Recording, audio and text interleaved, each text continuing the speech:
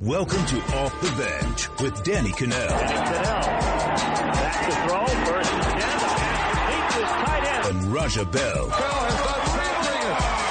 22 to Raja. Saw the future of football right before your eyes. Just yell it out, man. He can't guard me.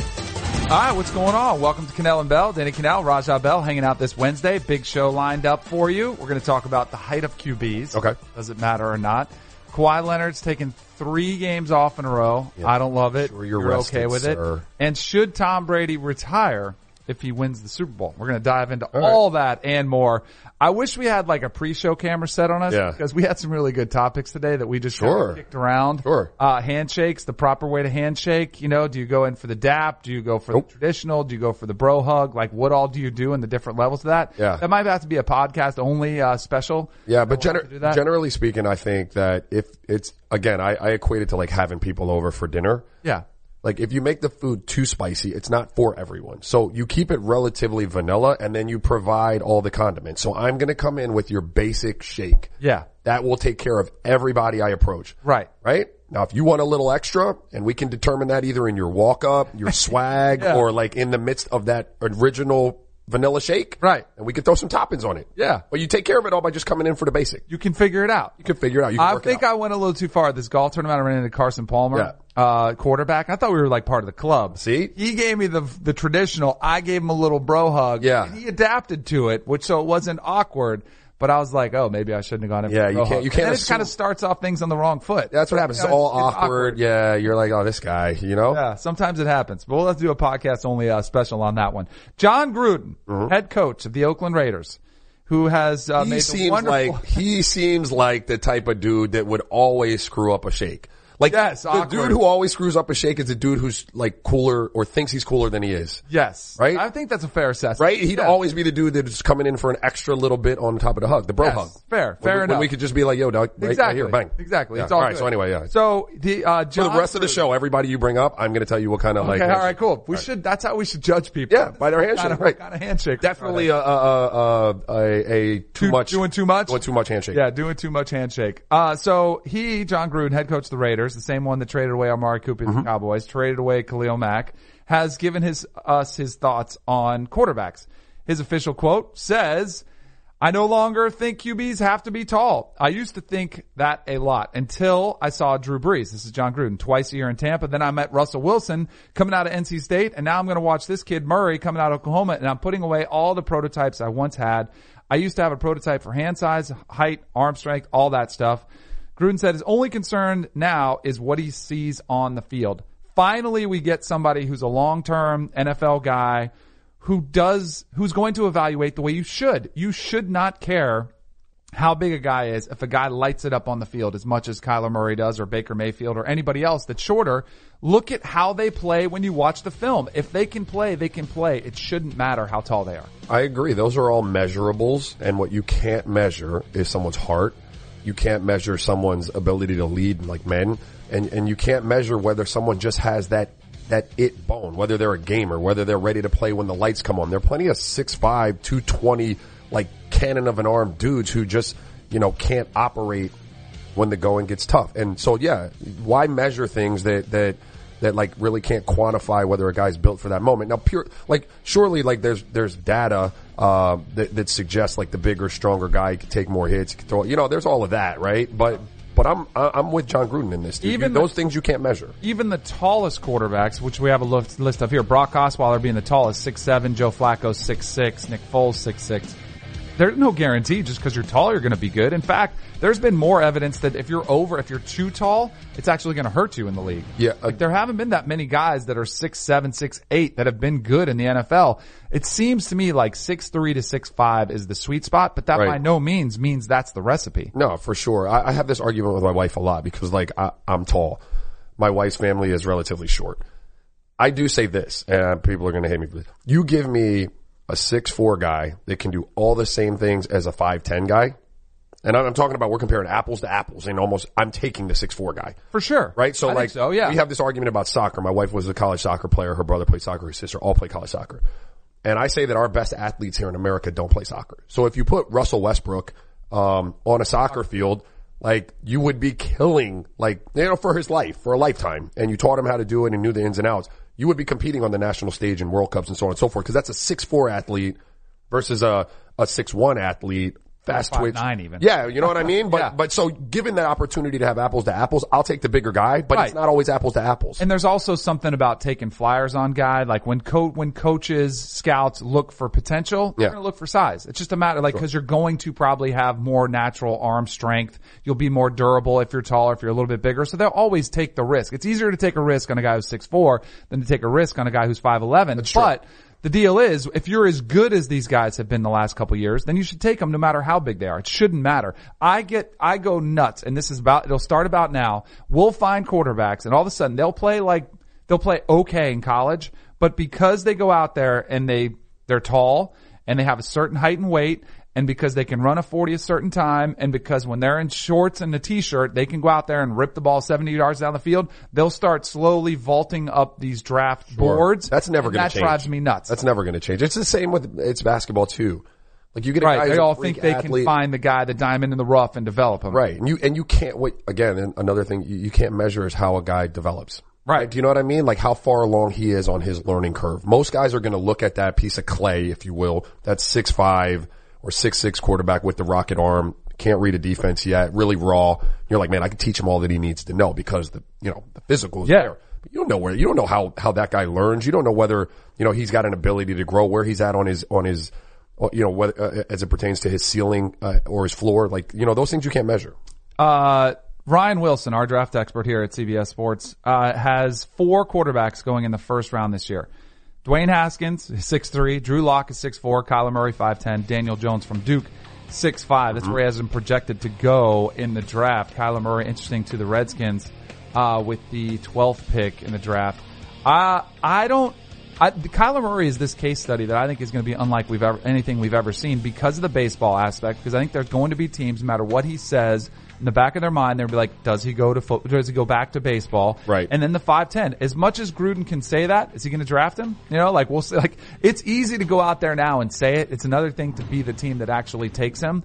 I would take him. I would say if I'm in the need for a quarterback, I'm going to take the guy who's had the best season out there. Mm-hmm. But I would probably lean, like you were talking about, like you said before, Dwayne Haskins is tall, he's big, he's mobile, and he had almost just as good of stats. Yeah. I'm going to take the safer pick because I want to make sure my job's not on the line. Because, if my job is on the line, I'm going to take the guy that looks a little bit safer and is a little less risky. And I do think there's risk in drafting Kyler Murray. There is risk in drafting him, but you're comparing a guy who in his own right had a phenomenal season. Yeah. Like there are things there that are proven, like, to translate from college football to NFL. His accuracy, his ability to throw the ball, that's a thing. You know what I mean? You're not drafting him off of just size and purely off of potential. I would ask you though, like, of the Drew Locks and the Daniel Joneses, like, Kyler Murray had a better statistical year than them. Yes. But in terms of playing that position, like being a quarterback, where would you rank those 3? Is Kyler at the top of that list? So I think Dwayne Haskins and Kyler Murray for me are 1A and 1B. Okay. Like they're the tops of my list. They're very similar, but I would probably lean Haskins. And then I would not take Drew Lock or Daniel Jones in the first round. Okay. But they probably will go there because teams get desperate for it. Like if it was my franchise, I wouldn't look at it.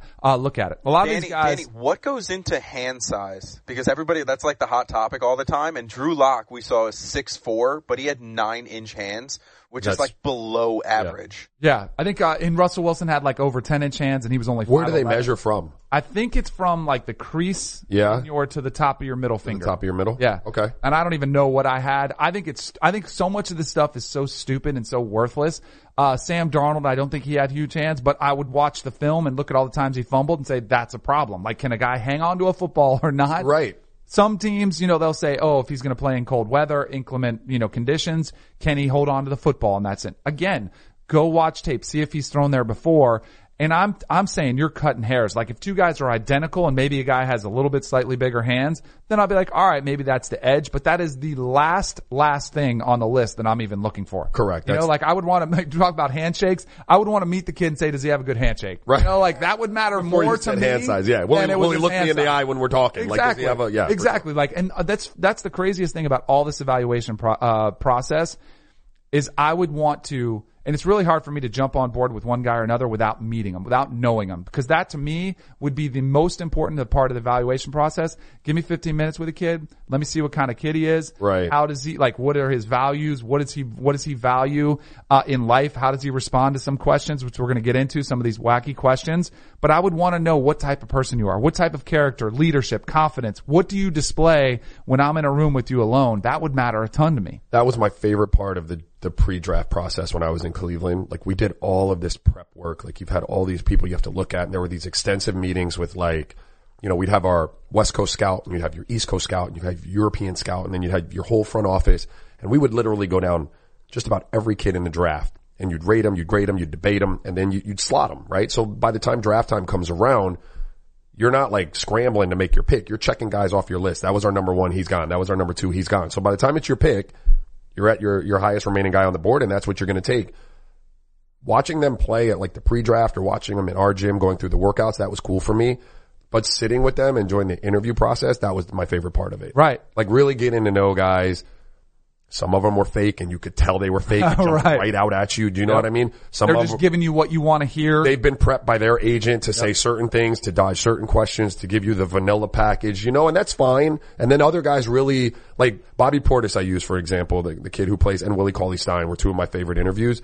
They were just like super genuine dudes, right? Like they had no problem telling you about their past, whether it was an embarrassing thing or something that painted them in a great light. They were just forthright and they let it hang out, and it gave you a little insight into who they were and why, you know, they were who they were. And that was important, right? Because you want to know everything about the person you're getting in that process. You don't want things to pop up on you and be like, man, I missed all of that. When you were in this process, because the NFL takes a lot of heat sometimes, and deservedly so at times, but other times I don't think it's that crazy to ask off the wall questions to try to get them out of that routine. Yeah, I work hard. I spend all my time in the film room. I'm going to be a great teammate. So that you want to like shake them and just throw something different at them.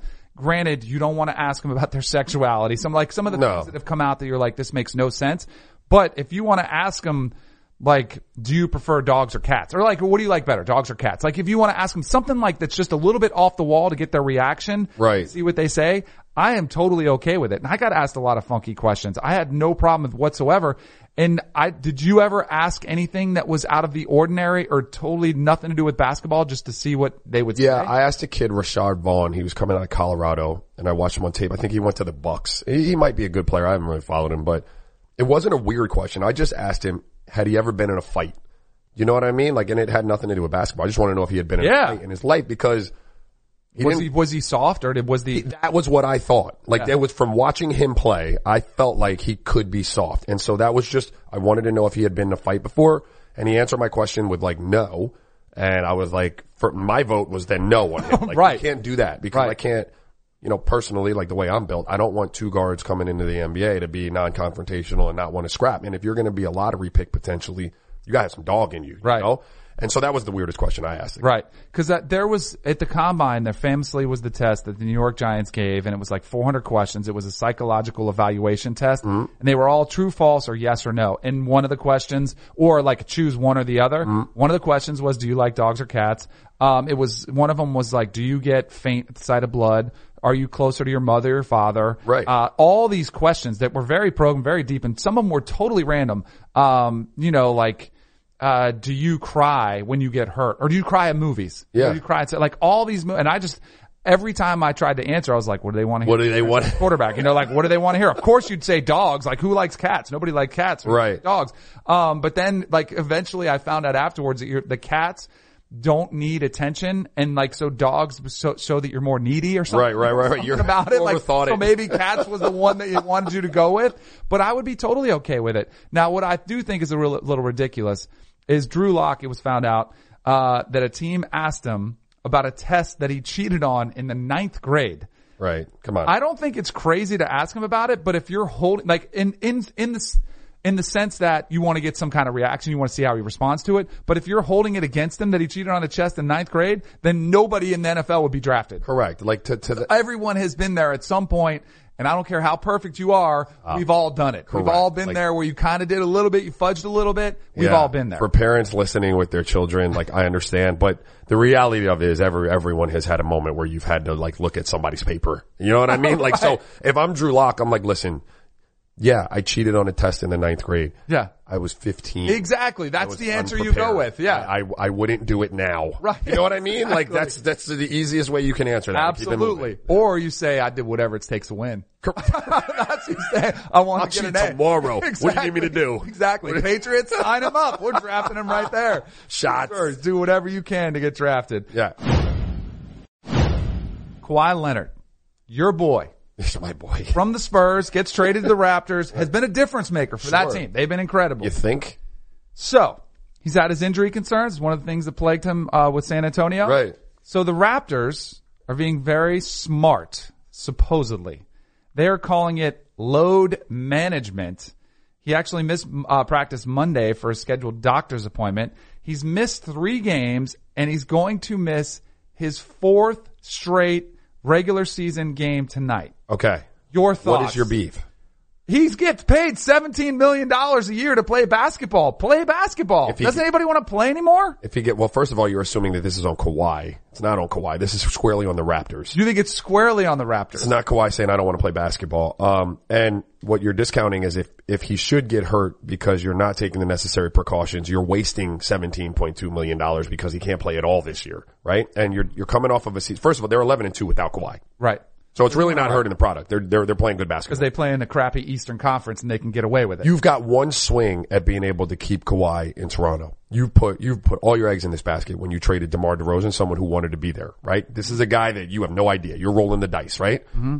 He's leaving a situation with the franchise who he felt misdiagnosed and mishandled his injury last year with the quad. Yep. You must do everything in your power as a franchise to show him that A, we got your back and we're going to protect you.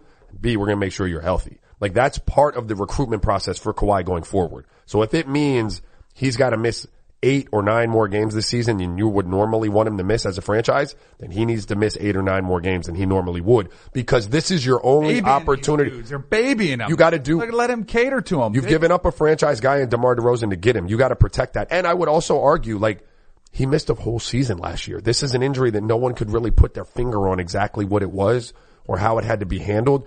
You have to err on the side of caution with this. Nothing really matters in that Eastern Conference until you get to the playoffs. You're going to be in there. You have a chance to beat anybody in the East. Make sure Kawhi's healthy. I get it if you're around a back-to-back. I get resting a guy to make sure there's not too much of a workload on, but 4 games in a row seems over the top to me. It just seems like you're going too far with bubble wrap, like trying to Maybe he's coddle him too much. That's what I think is a bigger concern. Like if there is something wrong and if he did have this doctor's appointment, is there an issue, an underlying issue that's there? If that's the case, then I'm okay with it. Like if there is an issue, right. If it's purely just rest, then I think it's ridiculous. And I'll tell you what drives me nuts, because this was an issue probably 2 or 3 years ago. Remember Adam Silver had to come out and address it, and they were like, hey, we can't have this anymore because LeBron, I think it was LeBron when he was on the Cavs, sat out like a Saturday night primetime game against the Spurs. The thing that bothered me about it then is that I thought it became like a status symbol for a lot of guys. Like it was cool to take the night off and go showcase what you're wearing, your threads on TV and be like, hey, I'm taking the night off. Like it's good. Yeah. You can do that. But then don't go out and play hoops at UCLA all off season and playing these pickup games every single day and show video of them all the time when you're supposed to be resting and you're making all that money and you're out there having that wear and tear on your body in the off season. That's ridiculous. It's true though. If you're the workload, they're always listen, like, hey, listen, the workload that it would take to play in a UCLA stop. Oh, come on. You don't think so? Pick up basketball versus an NBA game and the rigors of travel practice. You've left out all the travel that it takes to get to NBA games. It's a home games. But yeah, dude, you're getting into cities at 2:00 and it's not an excuse because I was one of those guys. I wanted to play every night. That's why I like you. I never wanted to play. Nobody wants to play anymore. Nobody wants to play their sport anymore. This is not a Kawhi thing. This isn't. All right. Now, there are times, not a Kawhi thing I'm okay with. There are times when LeBron didn't want to play, but LeBron is one of those guys that you never really question. He's never injured. He doesn't miss games unless he tells you he needs a night off. And usually he knows his body pretty well. What was fascinating to me, was to see okay, so when I left the NBA, you were it was old school training staff. Some guys were starting to get into the NASM and stuff like that. Like Phoenix had a great training staff. But when I came back into the NBA in the front office, teams had employed they had employed not just a strength and conditioning guy, and not just a trainer, but they'd have like a sports science guy in the building. Do you know? Yeah. And so he would be able to, watch and monitor and chart your workload, let's say for like the last 4 games, and be able to build out specific practice plans to like Danny. So Danny's workload over the week has been A. So his practice on Monday has to be high volume, right? Mm-hmm. High volume, low reps, or, and they'd have it tweaked to each individual player so that you would be at your optimum level of performance tomorrow night. Right. And it was fascinating to me because like they'd walk around, they'd be like, yeah, we gotta get Danny out of practice. Right? Raj can keep going because but Danny's gotta come out. Right. Right? Or they'd be like, okay, Raj didn't get enough, so you gotta take Raj over there and you gotta work him out. The science had come so far in the span of like 3 or 4 years and what they could kind of tell about your body by what you had already done and where you would be tomorrow, that you have to imagine they're doing that for Kawhi and guys like that. So when you see him sit, usually their medical staff and those teams, they know what those guys need. But you know what I would like to see then? If we all agree that, this is a wear and tear on their bodies, back-to-backs, travel, all these things, and Adam Silver says, hey, we have to play, then let's cut back. If we know 82 games is too strenuous on these bodies, then let's dial them back. Let's cut it down to 62. Too much money, bro. I know it's too much money, but how fair is it to fans if you're a road team and you go up to pay, let's see LeBron, and then you go and he doesn't play? Roll of the dice, homie. I hear you. What happens? It's a roll of the dice. I hear you. All right. Dennis Smith, starts in his return to the Mavs. He had been a topic of trade rumors. He was a 6-game absence that was going on there. Coca, fill me in on some of the details here of what's going on with Dennis Smith Jr. So it looks like Dennis Smith Jr. said he was sick, but Rick Carlisle believed he was sick, and then it looked like he was out having lunch with a fan. So then it came out that there's just a giant rift between him and the organization, but now he's back because he's been put on the trade block, and he doesn't want this to look bad on him if he's just missing games, and they're saying it's because he's sick. It already looks bad, Holmes. It does look bad. Wait a second. Did you say he had lunch with a fan? It already looks bad. I'm hoping it's a fan of. No, it looked like he was out and a fan saw him getting lunch. So he wasn't getting lunch with a fan. A fan saw him getting lunch. People got to eat. Yeah, you could be sick. You got to go out. You got to get something to lunch here. You got to go there. I do think Rick Carlisle has a reputation for being kind of old school, a little bit harder on his players. Yeah. Maybe that has something to do with it. Younger player on his team just doesn't mix, doesn't jive well. But I do think Dennis Smith Jr. has to do some reputation damage control. Yeah, so Rick Carlisle does have a bit of a reputation. Like Rondo notoriously couldn't get along with him and they had their things. There have been nasty, right? There have been other guys. There are also like guys that love Rick Carlisle. Dirk? I've never played for Rick Carlisle, so I can't really speak to it. Dennis Smith hasn't earned the right to act like this yet. He's a second-year player. I do understand his frustration though. Dennis Smith was a first-round draft pick last year. They were in a rebuild mode. He got the ball in his hands. His usage rate last year was like at 28.9, which is higher than Luka's is this year, which is 28.2. And Luka is still like a top 15 to 20 usage rates in the NBA. So point being, Dennis Smith Jr. last year had the ball in his hands a lot to do what he wanted to do, and he produced. He wasn't a star, but he was a young player. He was averaging 15.2 points a game in his rookie year, almost 5 assists, 4 rebounds.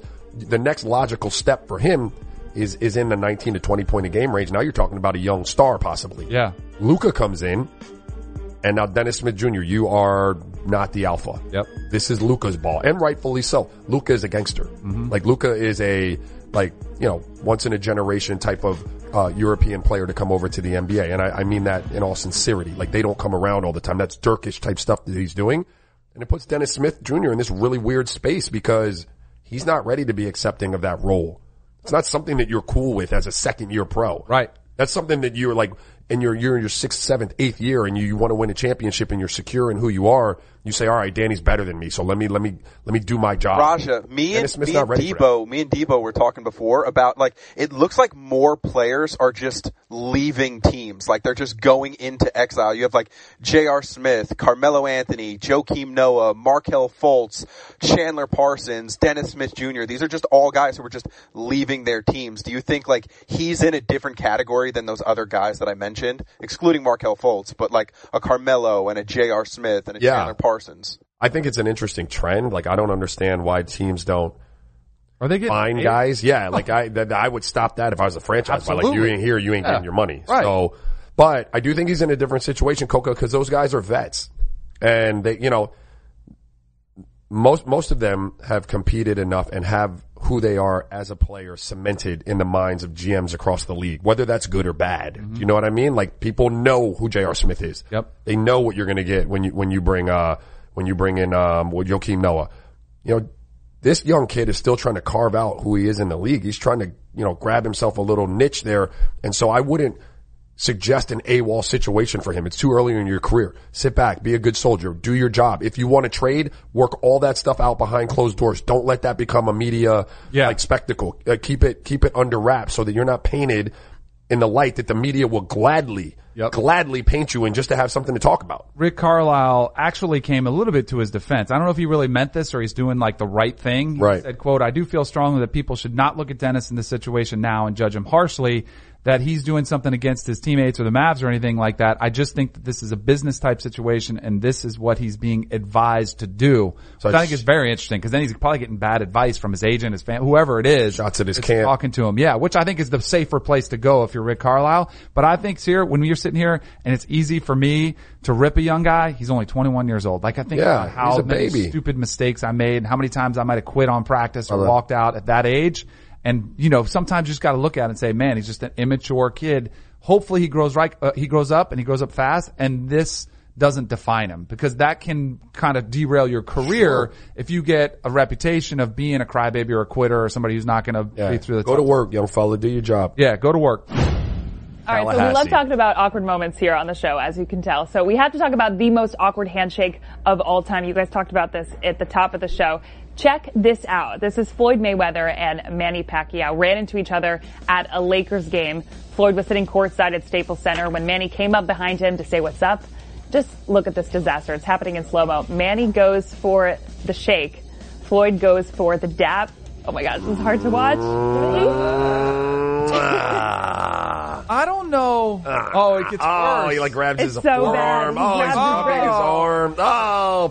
Five chest bumps. I don't think Floyd, technically, if you watch it, I think Floyd was just gonna give him a little punch, on the chest, what's up? And then Manny's trying to give him a handshake, and Floyd is still going with the punch, so it gets even worse. Manny's like, "What up, bro? How those courtside seats?" Yeah, exactly. As I wander over to mine, how are your seats? Draped in Gucci too. Yeah, Floyd. It just got really awkward, really fast. I think who's this on? Because I think it's on both of them. Manny should have given up as soon as he noticed it. You gotta just give up on it. Because if you hang there too long, it gets even worse. I think that's one where you don't even have to do any kind of physical exchange. You could just kind of as you're going by, just throw him some deuces or something like that. You know what I mean? And then you avoid the whole but then awkwardness people of the read situation. into it and they're like, hey, maybe Manny's mad at him or something going on. Nah, bro, a smile and a quick what up, bro? Keep it moving. Right. I don't know. I want to get back to this though. Because people. We did talk at the beginning of the show. We were going to break down everybody that we talked about and what type of handshake would they do. Correct. Traditional, a little dap with a fist, a bro hug, right? All the different options that are there. So of names that we've spent any particular time on, you had Kawhi. Yeah, I think he'd probably do. I think he'd give you a little love, a little half hug, bro hug. Definitely fist bump. His hands are too big. His hands are too big. Kawhi's hands are massive. I don't want to shake his hand. They're like meat hooks. Jerry Sloan had meat hooks. He'd be a fist bump guy, but I feel like and he's kind of shy. He probably doesn't want to do the bro hug. It's a little too much. Once you got to know him for that reason, I think he's originally just a quick dismissive fist bump. Keep it moving. Got to build the trust. Once you build the trust, you can get to something unique with Kawhi. Dennis Smith Jr. Younger dude. I'm gonna say bro hug. Clown show. Clown show. All of oh yeah. The little shooting gang sign, tap tap tap, roll the dice, all of that. Yeah. And a different one with everybody on the team. Definitely clown show. I say that in with I have my daughters, I have them with my boys and my team and all of that. Yep. What's the coach's name from Bob Sutton? Bob Sutton. The Chiefs? Yeah. Yeah. He's going straight handshake. Definite two-hand handshake. Yeah. One on top of the other. Yes. Yeah, well done. Tighten that up. Game. Rick Carlisle. Yeah. Good job, young man. Rick Carlisle.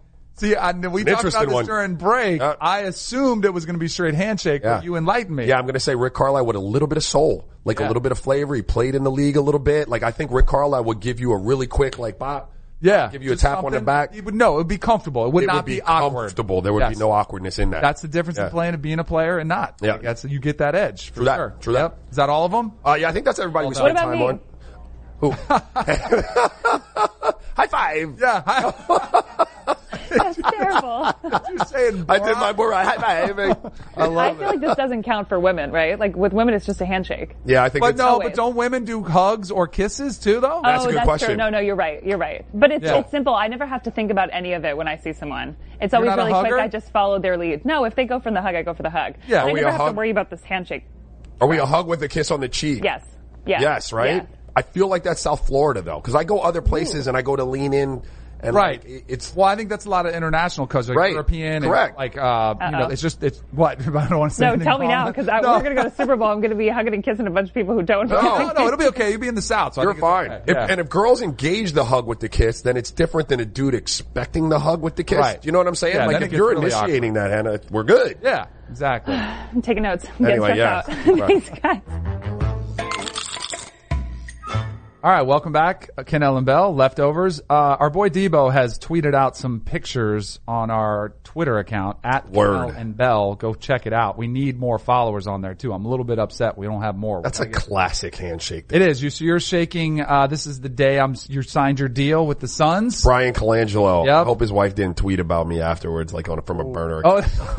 Oh, maybe. I love the Colangelos. My guess is she was probably saying, "What a great signing." I love them. They're good people, man. Yeah, you look like there's a glow about you, like that. Classic. Great feeling when you get paid. That is a fantastic feeling there for sure. Look out for more of those handshakes on our at Ken Ellen Bell Twitter account. Wait, real quick. Yeah, I signed my deal, I agreed to my deal with Phoenix. It was like, what is it, August, whatever the date is. At midnight, they can start calling you, right? Mm-hmm. So I was in the shower when the phone started going off. Yep. So I had like Minnesota and Kevin McHale. I had New Jersey. I had like 7 teams call, right? And Phoenix was one of the last teams to call. They gave me a take it or leave it deal. Like, might not be on the table in the morning. Really? I hate those. Dang. So I got to circle back with everybody who's supposed to come in tomorrow. Yep. See if they'll make the offer. Talk to my agent. So finally I get the deal done with Phoenix. So I get it done like within the first 2 hours of free agency opening. Now there's this moratorium, like whatever they call it. Right. I was so nervous. I called my agent every day. Right. Is it done yet? Right. He's like, bro, you have to stop. You cannot sign it until there's this is a lot done. of money at stake. It was the most nervous time of my life. Right. Thinking I had that money and then waiting to sign the deal for the money. All these dudes. How about the dudes like Manny Machado and Bryce Harper? Now granted, they've made a lot of money, so they've got security no matter what. But they're sitting on a contract that's going to probably be anywhere between $150 million and $250 million. Like, would you be like nervous driving around? Like, bubble wrap yourself. Exactly. Just sit on the couch. Check. I would be nervous as anything. Yeah. But, these guys have been there and done that. You know who else might be in the market for a new contract? Cole Beasley, wide receiver for the Dallas Cowboys. So he went on. This is a very interesting tactic if you're looking to stay with the Cowboys, which he said he did. I will defend him slightly because he was on Twitter and he looks like he was doing a Q&A with some fans. They were asking him, started off, some fan said, "How is your ankle doing?" Started talking about it. So then he started responding to a bunch of people. So the first one he said, utilization is more important than money, saying he wants to get more catches, wants to get more utilized. Then this is the tweet that really I thought opened up the can of worms that he doesn't want to go there. Honestly, the front office pushes who they want to get the ball to. I haven't been a huge priority in that regard. Maybe that will change, but I'm not sure. More balls come my way in the 2-minute drill where nothing is planned. This to me is a direct shot at Jerry Jones in that front office. And then lastly, he says, doesn't mean I'm gone. I'll play anywhere where I can make more of an impact. I would love for that to be Dallas or anywhere else that will give me more pops to make an impact. I just want a ball. It's hard for 3 or 4 ops a game. Good luck going back there with Jerry Jones. Now maybe Jerry's cool, and Des Bryant and him had a beef and then they were at Jay-Z concert. Maybe he can get past it, but this doesn't seem like the ideal way to make your best case to be back with the Dallas Cowboys. I think it's foolish, but the bigger point for me is this why I don't think the Cowboys will win a Super Bowl as long as Jerry Jones is the owner. Yeah. I do think he meddles. There's some validity to that. Absolutely. I think he tells Jason Garrett, we got to get Amari Cooper 10 attempts a game, which no other owner in the league would even think about doing. Really meddlesome. It is. It's tough. It's tough when you've got owners that think they're basically huge fans and they're kind of fantasy owners. Yeah, correct. They're doing fantasy football with real money. With real money. It's not a fantasy for them. No. They're just out there. You hire people for that. But you have to know when you go to the Cowboys, that's what it's going to be. And Cole, listen, if you're at a point in your career where you've made enough and you might be questioning whether you want to keep playing football and you just feel like saying whatever you want to say, then fine. But if you're a young player, what is he, a few years into the league? 6 years in, which is kind of crazy. He's had a really nice, productive career. And this is his second, it was his second most productive season this year, right? Yes. You don't want to alienate anyone, my man.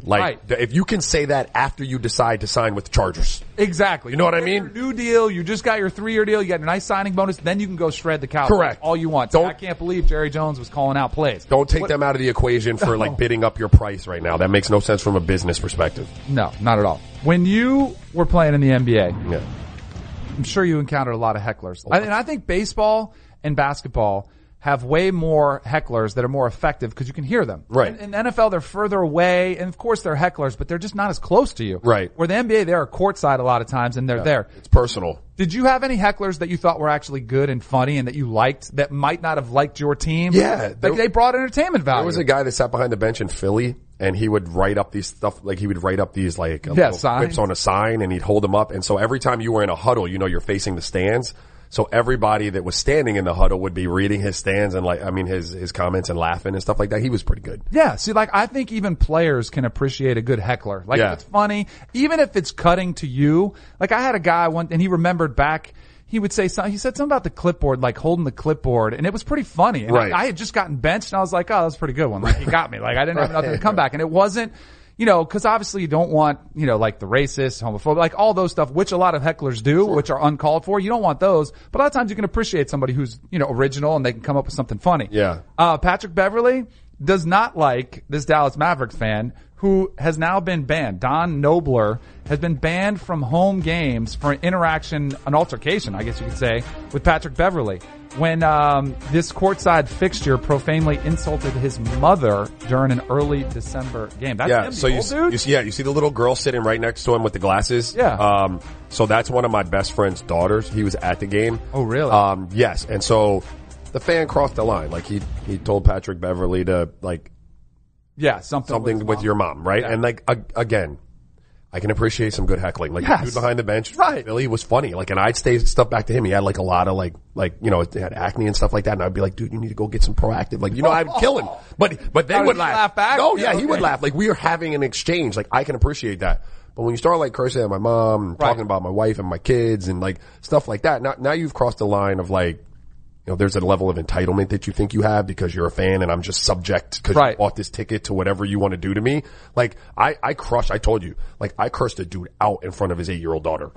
We were in Charlotte. I cursed him out because he would not stop. And I asked him multiple times. And then he got all offended when I cursed him out. And I'm like, my man, you've been acting the ASS in front of your daughter the whole game. Right. And I've been asking you to stop. So you don't get to then be like, oh my God, you would do this in front of my daughter. You did it all night. Right. You set yourself up for this. You set the tone. Correct. What if it was your mama jokes? Would that be all right? If it was his mother? But you got to be real careful with that. You got to be careful with your mama. I had another situation where my dad almost fought a dude in LA at a Lakers game because they were pouring popcorn on my mom and stuff. She had my jersey on. So again, don't mess with people's mamas. New way to end the show. Trivia. Do you know Drew Brees had the highest completion percentage in the NFL? Do you know how the second highest completion percentage? No. Kirk Cousins. That's who. That's right. I set myself up for that one. That was good.